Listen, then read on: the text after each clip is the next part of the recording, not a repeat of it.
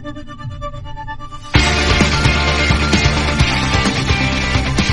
ever get the feeling that everything in America is completely fucked up? You know that feeling that the whole country is like 1 inch away from saying, that's it, forget it. Are we becoming a sleazy country, a place you just can't trust, or have we always been one? I'm Sarah, host of Life is a Playlist, and I'm Robert, host of Annihilation Minute.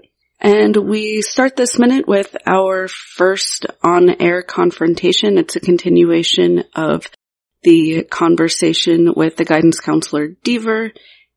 And he is, I don't know what you say. Deaver? Well, not Deaver. What Mark's doing right now. Essentially he's just making a prank call. I don't remember if I said this during the show or after last time there. He's accidentally doing something good this time. Yeah. Because he's just making a prank call about a letter he saw that kind of pissed him off, I guess. I don't think he necessarily cares that much just yet. He's just trying to find something to talk about. But he found a good subject in Deaver because there was a guy eager to answer questions and brag about what he does. And in this conversation, he says, how come school's winning all these awards and yet students are dropping out like flies? Why is that? And so we see him challenging this idea that we ostracize people from systems rather than work to build better systems or to be inclusive with the systems that we have. Of course, Deaver denies this, and Mark continues to read the letter saying Cheryl refuses to accept suggestions of a more positive mental attitude towards her health and her future. I'm afraid I find no alternative but to suggest suspension, and just made me think it's interesting. We'll say horrible things and do horrible things to people, but under the guise of civility, it's like the letter sounds nice. The language is just to be fair, these two sentences are not in the prop letter, but they are in the script. Yeah. Yeah, she won't accept suggestions. So you gotta get rid of her. Which, as you said, yeah, an easy way to get people out of the system so the system will suck it's better. And I'm not sure what suggestion they gave to her if she's pregnant, other than to leave. Yeah, exactly. Because they certainly wouldn't have wanted her to have an abortion, and they clearly didn't want her pregnancy itself somehow being a... Well, yeah, the prop letter says, 2 previous guidance sessions with Cheryl have yielded little in the way of constructive scholastic or domestic planning. What does that even mean in this context? Because, yeah, they're not going to be wanting her to get an abortion in 1990 in Arizona. Yeah. Domestic planning. It's almost frightening wording. Yeah. It sounds very, like, controlling, Handmaid's Tale-ish, almost like they want to control her domestic planning. At this point in the film, I guess we could almost guess that maybe Luis Chavez is the father, and they've been trying to get them to, like, get married and be responsible, which is not good at their age. Right. I think the script says he's 15 and she's 16. Yeah. So that's not going to go well. Either way, they're not going to be in school. Exactly. So this letter is just makes it sound like we did something. Yeah, language, exactly. We cut to... Well, don't cut yet or unless you mean Cheryl listening, because I want to comment on Deaver again, because as soon as Mark starts asking questions, he gets up from his couch and walks around like he's paranoid, like someone's watching. Like, if you immediately have to be paranoid if someone asks you a question, you're probably doing something wrong. And you know it. Yeah. He's definitely agitated. Mm-hmm. So, we cut to Nora. She has the big mouth poster. Mm-hmm. Well, and the foul mouth poster and the nuts poster. Yeah. It all seemed to be drawings she did in the movie since yesterday. The script suggests it's actually been several shows since the last one we heard. Which would make more sense. Yeah. For that much. Like, time has passed. Yeah, and we had seen Cheryl was listening, and she kind of smiles when he challenges Deaver and calls him slime, and Deaver hangs up. We're back to Nora. She's playing with a hat, it looks like. A little feather hat. She's just playing in her room. And we're not finished with Mark railing on Deaver just yet. So he continues his rant. Another part of that rant, he says, society is mutating so rapidly that anyone over the age of 20 really has no idea. On the one hand, this comes across very simplistic teenager. Nobody understands me. Mm-hmm. Adults just can't get it. That argument that teenagers have had since the beginning of time. I know I've certainly felt that way. Most of us have felt that way. His audience feels that way. Maz laughs, Janie nods and smiles. But he also is making a good point, because in 1990 we are seeing a rapid change in society in terms of technology, in terms of mass media. I mean, we've had these technological and mass media changes ongoing for the past century, and depending on how we want to define mass media and technology, obviously for thousands of years. But with personal computers being regularly used, with reality television, the birth of that in the 1980s, which I'll talk about a little bit later, society is rapidly changing. Mm-hmm. The music scene, we always see changes in the music scene, but a lot of the punk music that he plays throughout the show, punk is sort of on the decline and dying, and grunge, which will come in the next year, at least in terms of mainstream, is being born. But a lot of people see grunge as kind of that last gasp of punk, kind of punk going mainstream before it dies out completely. And now we don't even have rock charts anymore. So, and interesting, I think coincidence, he quoted the lines from Get Together last segment. Mm-hmm. And Kurt Cobain uses those same lines, like, jokingly at the beginning of a Nirvana song. I forget which one now. I didn't write that down. Oh, yeah. But, come on, people now, smile on each other. Or smile on your brother, everybody. Yeah. And obviously by 1990, Nirvana's existed. Their each album has already been out. It's just... Most people outside Seattle haven't noticed them yet. Yeah. And funny and kind of a diversion, story-wise, people like to talk about Nirvana as a Seattle band, but they weren't really a Seattle band. They were an Aberdeen band. Well, yeah. And a lot of their mythology surrounding Seattle isn't quite accurate. It was just easier to lump them in with similar grunge acts from Seattle at the time. As you want to do. A new style of music shows up, you want to put it somewhere and call it something. So it's Seattle music, it's grunge music. Doesn't matter whether the bands are similar or have similar goals. Yeah. And culturally, Aberdeen's very different from Seattle. Mm-hmm. Mark also says in this rant, well, first of all, you're not screwed up. You're an unscrewed up reaction to a screwed up situation. You see, feeling screwed up in a screwed up place at a screwed up time does not mean that you are screwed up. And I think this is one of the most popular lines from the movie. I've seen it in memes. I've had somebody already send us a meme of that to our Pump Up the Minute page on Instagram, and I'm guessing it's resonating with a lot of people right now in particular. So anybody who feels screwed up has a pretty legitimate reason to. I mean, we're living in a country where we cage babies and steal women's uteruses, so it's odd sometimes knowing that even people you're politically aligned with or think your values are aligned with for the most part are so oddly quiet on mass violations like this, and it starts to get to you and you're like, am I the one who's, again, don't like to use crazy, well, this word, but I used to feel like, am I the one who's crazy? So the correct answer is yes. Yeah. But no, because the world's much crazier than you are and is probably the cause of most of your problems. And you could deal with your own shit much easier if the world didn't constantly fuck with you. By the way, do you think it's too late to get TikTok and WeChat as sponsors for the show? No, why not?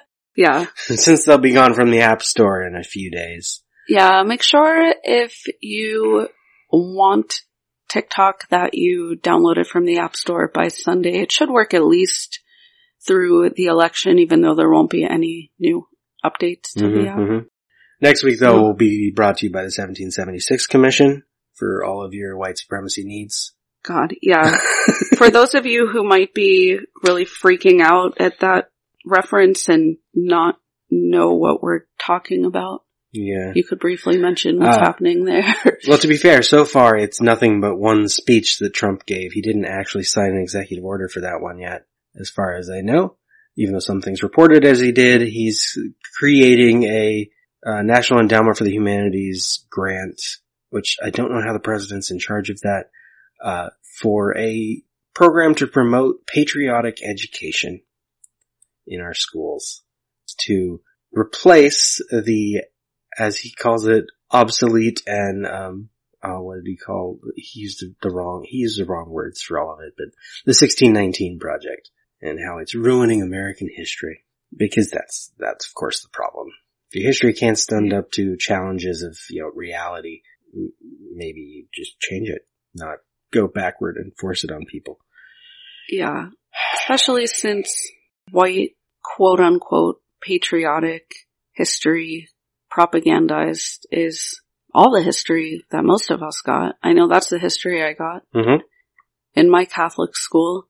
And it's just like all of the white supremacy. It's like anytime there's a tiny pushback or challenge of power, it's the worst thing ever. So the fact that 1619 Project even exists, it's like they're so weak and threatened by anything that...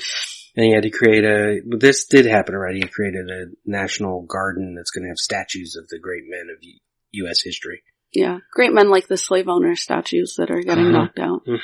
I think it is going to include Martin Luther King, so he will go that far. He did mention him. Sure, but I don't even know about that far. Martin Luther King is another just weaponization by them where they take him out of context. And in this same speech, he mentioned we wanted to look at children not by the color of their skin, but the content of their character. So he's quoting him in order to make his racist bullshit points. So yeah, to me, that stealing of Martin Luther King, his identity and who he was as a person and his speeches, and it almost seems more cruel and insidious than just some of the straightforward racist shit they say. Yeah. It's like, not only are we going to use weapons against you, we're gonna steal your, I don't know how to explain that. Well, I just thought of the cheesy way, which was stealing their, maybe not now, but stealing their hope. Take away the symbol that should be theirs and turn it somehow into your own twisted one that goes back to, kicking people out of the system. Yeah. They're on your side now, They quote Martin Luther King and give him extra statues.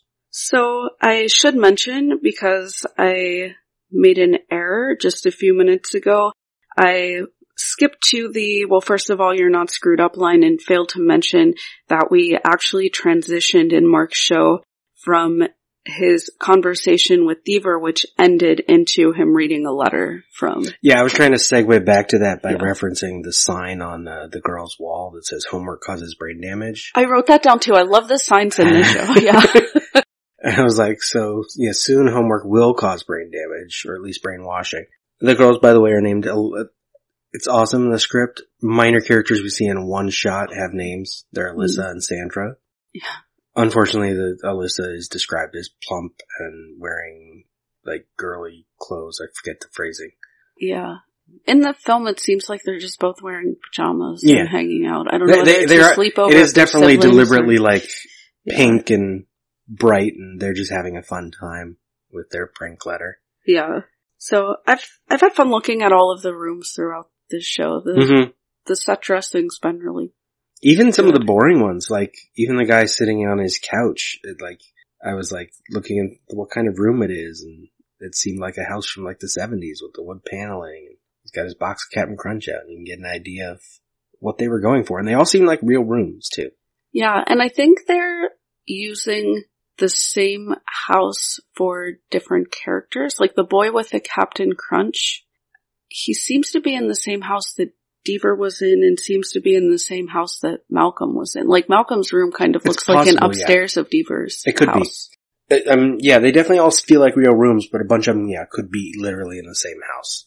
But that's why most of them feel cramped, is because they're not sets. We just see a corner of a room because you have to have a camera in there, you gotta have a director in there, you gotta have the sound guy in there, you gotta have lights. So yeah, Alyssa and Sandra have sent in a letter that turns out to not be true when Mark calls them up and calls them on it. I would point out in the transition before we talk about them, or his reaction to them, Mark, takes their story seriously when he goes on his, screwed up rant, and he picks up an already lit cigarette. I want to point that out because it seems like there's a trend in this movie where we don't see anyone light cigarettes. Yeah. We just see lots of people smoking. And I don't know if that was some standard for the ratings board, because now you can't even put cigarettes in a movie without getting a possible R rating. But I don't know how much we cared at the time. Yeah, that's an American thing, right? Yes. Notice we've been watching the show Normal People, and they smoke so much smoking in that show. And it's an odd, MPA thing, or MPAA used to be. It's odd watching it on that show because I'm so used to not seeing smoking on television shows. Uh-huh. I'm guessing this is where your reality television reference comes in, is him wanting this story to be true and kind of looking for the outlandish drama, but I don't know. Actually, no, that's gonna be down a little bit further when Mark comes back on air after Malcolm and Mrs. Kaiser, Malcolm's mom, scene. Oh, okay. So we could talk about that briefly. We cut over to Malcolm's mom asking him if he finished his homework yet, and Malcolm has a very old man room and a very old man dress. He's dressed in the sleeveless sweater vest with I don't know if it's a plaid shirt exactly, but it's a dress shirt though. Yeah, definitely a dress shirt, and he looks like a 70-year-old in dress. He's got this brown Kleenex box and this calendar with a boat on it. It's odd. It doesn't, even for a nerdy teenage room, it doesn't look like a teenager's room at all. Right. Although he does seem to spend a lot of time in it. That's the implication, especially the script is even more specific. When the mother walks in, she immediately opens the window. Oh, yeah. And in the script it says she sniffs the air and then opens the window. And so the implication is he just stays in his room all the time. And sure enough, she says, your father and I are downstairs watching TV. Why don't you come and join us for once? And he says no. I think that's a computer on his desk. Yes. So from the other angle we saw, it was the same screen that he was typing on before. We don't know that yet, but. So maybe the implication here is he's not really paying attention to anything in dress or his room or aesthetics or outside world or connection because he's spending all of his time on the computer. And there's a theme about technology and rapid changes in this film. So. Which is funny because Mark has a computer and doesn't use it. Yeah. And Mark has a TV that he never uses. He has a bunch of stuff but he always uses the same things for his show. And I don't think we see any computers in any of the girls' rooms that we've seen. Not so far, no. We might see one later when we see more of Paige's room, when she takes stuff down to the microwave, and we might see more of her room then, I don't remember. So after Malcolm and his mom have that talk where Malcolm does not want to go downstairs and hang out with his family, Mark comes back on the air and he says, so I don't know, send me your most pathetic moment, your most anything as long as it's real. And that's the line that made me start thinking about reality television and this idea of just first talk show hosts or now reality show hosts just trying to draw out any bit of feeling or emotion. The audience can feed off of it like parasites almost. In the script we get an example, but because the cutoff where Malcolm turns it on and off, we don't hear it. He says, it could be that time a girl smiled at you and you knew in a split second that you had the chance to be brave and you blew it. So, in the 1980s, we had Real People. I don't know if you remember that show. I know it existed. I didn't watch it. At all. And That's Incredible. Yes. Watch that. So you do, yeah.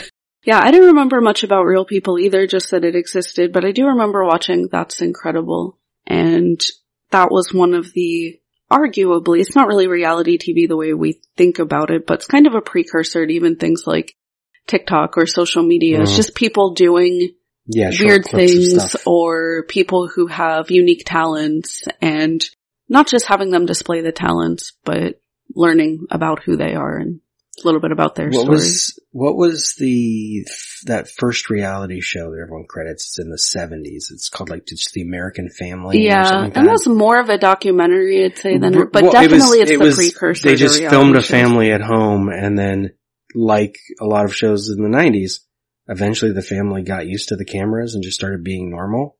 Yeah. And went through like fights and a divorce while the show was filming.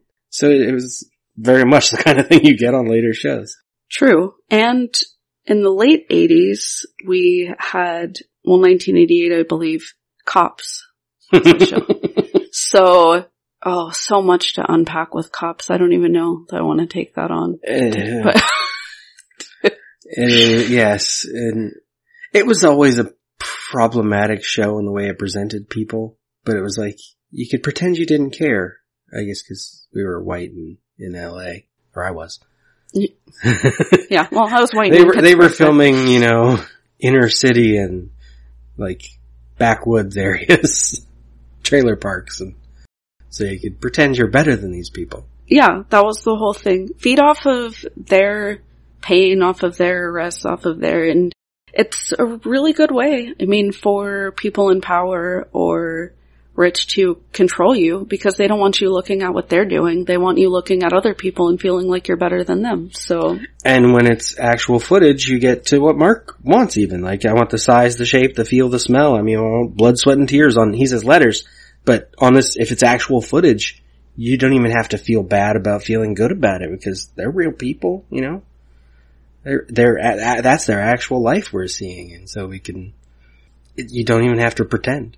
And now we have this whole next generation that's happened between the film in 1990 and now with reality TV. The Real World started 2 years after this film aired, and we are just finishing up, I believe, a 14-year run of Keeping Up with the Kardashians. Oh my. Yeah. Now I'm old. I was about to say, yeah, the first few years of Real World were pretty good too, but wow. It's a long time ago. Yes, that was 28 years ago that we watched The Real World, and now we've transitioned from the Real World of the 2000s and the Kardashians of the 2010s to social media stardom. Anybody can be a star, and anybody, even two people like us in our living room, can be podcast hosts, and everybody has access to broadcasting, which is awesome and also, I was going to say terrifying. I don't know. Along with that. But from that, we've seen a huge increase in conspiratorial beliefs, in a return of, say, things like flat earth theory, where 16% of people, coincidentally, that's around the same number of people who believe in QAnon conspiracy theory. So there's certainly a significant segment of the population that's prone to conspiratorial thinking, and we had everyone like Alex Jones with a microwave wow, that was a weird slip, a microphone saying that Hillary Clinton said something about microwaves. Yeah. Exactly. Well, that was one of your early conspiracy theories, but social media is good in that it gives everyone a voice, bad in that means everyone's voice can also be taken as correct by people who are inclined toward it. So yeah, you hear something interesting and you're like, that makes sense. And then you retweet it and now two people are saying it. Right. So a lot of times when you try to track back a source, you find that it all tracks back to the same unverified source. And people are like, well, I saw that in multiple places. Yep. Because that's how sharing works. And since everybody can share, you can see the same story over and over again in your feed, which gives it legitimacy when, the quote's not that interesting, but someone quoted Eisenhower yesterday on Twitter. Mm-hmm. And I'm like, that quote seems a little on the nose. Look it up. Doesn't exist. He did say something similar, or it was paraphrased similarly, but that quote didn't exist until 2008. Yeah. And then has gotten repeated time and time again in all these different places, because once someone identifies it as a quote, then everyone's like, oh, I need to use that. I will nitpick. Mark says ectoplasm. That's not a thing. It's ectoplasm, Mark. Yeah. Is that right? Not that people talk about ectoplasm much, other than Ghostbusters in the 80s. Well, was he trying to combine, like, ectoplasm and orgasm or something? He does masturbate, well, fakely on air a lot. Yes. As well, and right after that he says, and cum spilled all over, yeah. so... I want brains and ectoplasm and cum spilled all over him. Yeah. Hallelujah. And a nice little hallelujah at the end, since we had Jimmy Swaggart earlier, which was another 1980s evangelist thing, and... We cut to Maz in his car, stands up, screams. He's having a great time. I guess he's gotten over the fact that there's other people in his field. And then our final part of these 4 minutes is Mark saying, the eat me, beat me lady is back, and we cut to him reading Nora's poetry. Yeah, and we get some shots back and forth where she is reading along after he's a few lines in. I would point out before we get to the poem itself that there's a line in there where it says, and you pop a Pepsi. Yeah, and I love that and you pop a Pepsi line because... Well, really quick, it's not a Pepsi in the script. This will make what we say next matter more because it's a 7-Up in the script. They changed it to Pepsi. And he drinks Pepsi. Yeah. Go. And I believe they changed it to Pepsi because of the punk theme of this film, and Pepsi being a reference to the Suicidal Tendencies song from 1983 titled Institutionalized. For anyone who might not know, Suicidal Tendencies was a hardcore punk band, and in this song his mom is coming into his room and yelling at him about taking drugs and accusing him of all of these things, and he's upset and he just wants his mom to get him up, like, can't you just leave me alone and get me a Pepsi? That's the I'm not crazy, you're the one that's crazy, right? That's that song? Yes. Okay. Yes. And later Limp Bizkit references this song in their song Stuck when he says, well, when Fred Durst raps, all I wanted was a Pepsi, just one Pepsi, far from suicidal, a Suicidal Tendencies reference line, and so I think that's on purpose. My cynical impulse was product placement, because, we keep seeing the can. But then I remembered that in the 80s, Pepsi was not the big one. Coke won the Cola Wars. Yes. Pepsi was the underdog. Which would also make sense that they would choose it because this is supposed to be the underdog. But then the Suicidal Tendencies reference seems specific enough that I think it's that. Yeah. He's drinking it because of that. Just like, I don't know if there's a reference to blackjack gum in some punk music, but blackjack gum at the time, you couldn't buy, like, in California. I will find out if that is in the song. We knew of it because my mom would get some when she'd go to visit relatives in Pennsylvania, and so they'd mail her some, or she'd buy some and bring it back, like a big box of it. Now you can buy those Cloves, Beemans, and blackjack at the candy store at Universal Studios, just right near here. I know my dad had blackjack gum at some point. That's how I knew what it was. Though? Yes. Interesting. Quick search doesn't bring up anything about blackjack gum specifically, just a few references to blackjack itself. And one is from a punk band called Death Grips, but I think they would have been after this film was. Well, I think the blackjack might also be one of the reasons, I think I said this before, why I thought Mark was from Pittsburgh. Oh. Like articles about this movie always say he's from New York, but the movie never tells us that. He's from back east, and it isn't very specific. So, cutting back to the poetry, this was kind of an eye roll moment for me because it just stretched plausibility a bit. As a teenage girl who once wrote teenage girl poetry and had crushes on weird guys, I had a hard time thinking she'd really be laying on her bed like that reading the poem out loud. I feel like she would have been more freaking out internally about him reading it. That could just be me ascribing myself to her, but that just, I don't know. I could imagine, although this is also because I've seen this white gaze filming of like teen girls in movies in the 80s all the time, that she might have been laying on the bed at this point because the show's been going for a while and she's excited, but it was the reading along that bothers me. Yeah. Because this doesn't feel like she's, no offense to poets, this doesn't feel like she's a poet.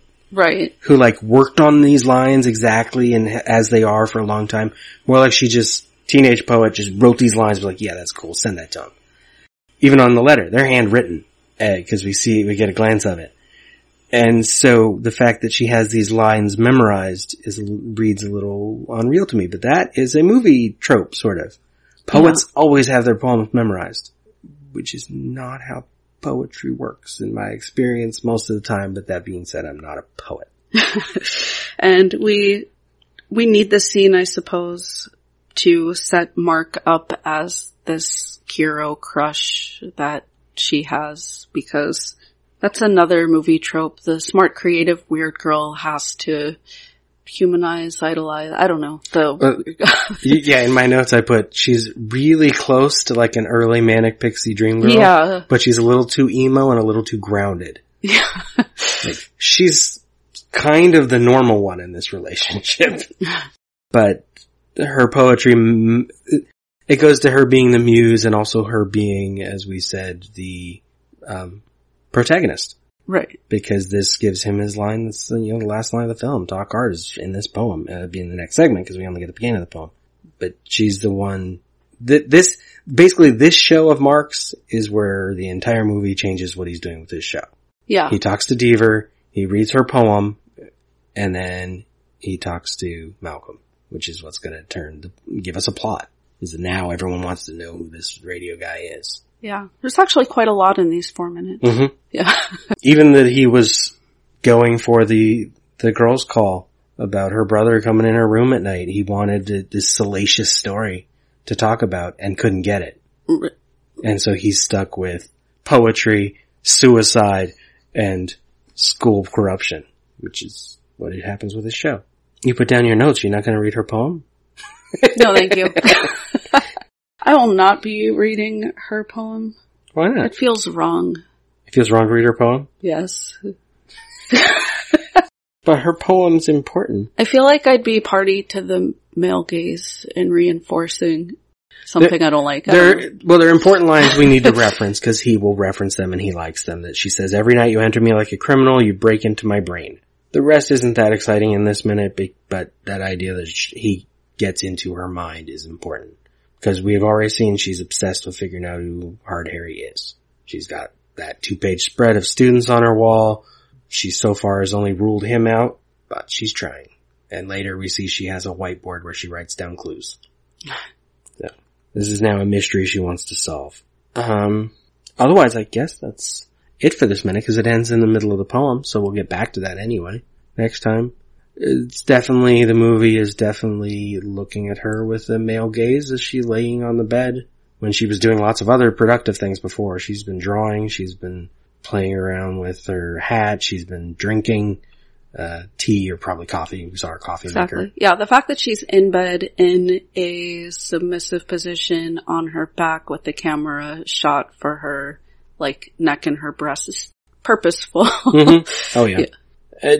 I had a response to that, but I realized that's part of why it's problematic, is that it works. Well, yeah, it's gonna work for any teen boy and a lot of girls too, watching the film. It's like this movie between Christian Slater and Samantha Mathis, he'd been around a few years doing TV and movies, but this was his second or third starring role. And this was her first film, and they were a couple, either they met doing this or got together right after, I don't remember. And so they got a lot of attention for this, and teenagers would have paid attention.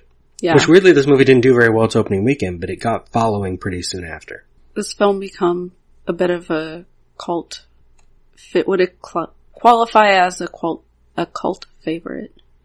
Yes. It definitely would now, because it is not readily available to even watch. Which doesn't help with like it becoming anything else. It's not as cult classic as Heathers, which he was in before this. But for some people, it's just the same, or more so. I mean, I had seen this movie more than I saw Heathers. Yeah, maybe being a teen girl rather than a teen boy. Heathers was such a popular film at teen girl sleepovers that I might have seen Heathers more than I've seen any other movie, if I think about it, just because of how often it was on at anytime anyone stayed over at anyone's house, especially in my group of friends. It was like Heathers was always on at some point. if the listeners, students, Yeah. students, if our students want to hear more personal anecdotes like that, where can they hear that? Well, that one won't be on your show, I don't think, but.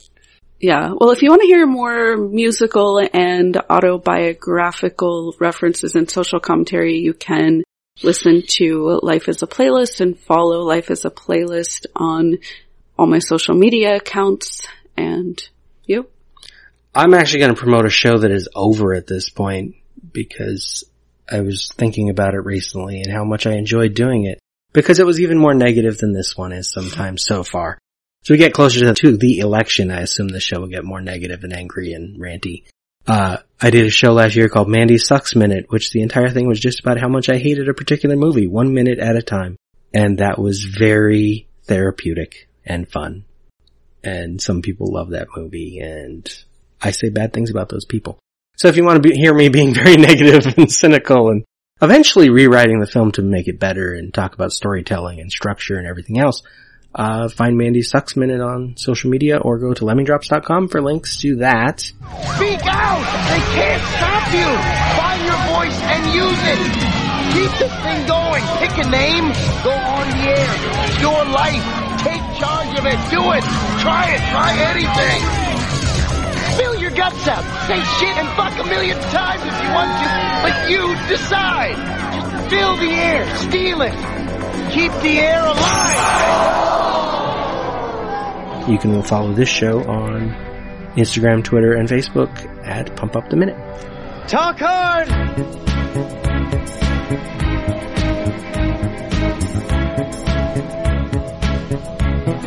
Everybody knows.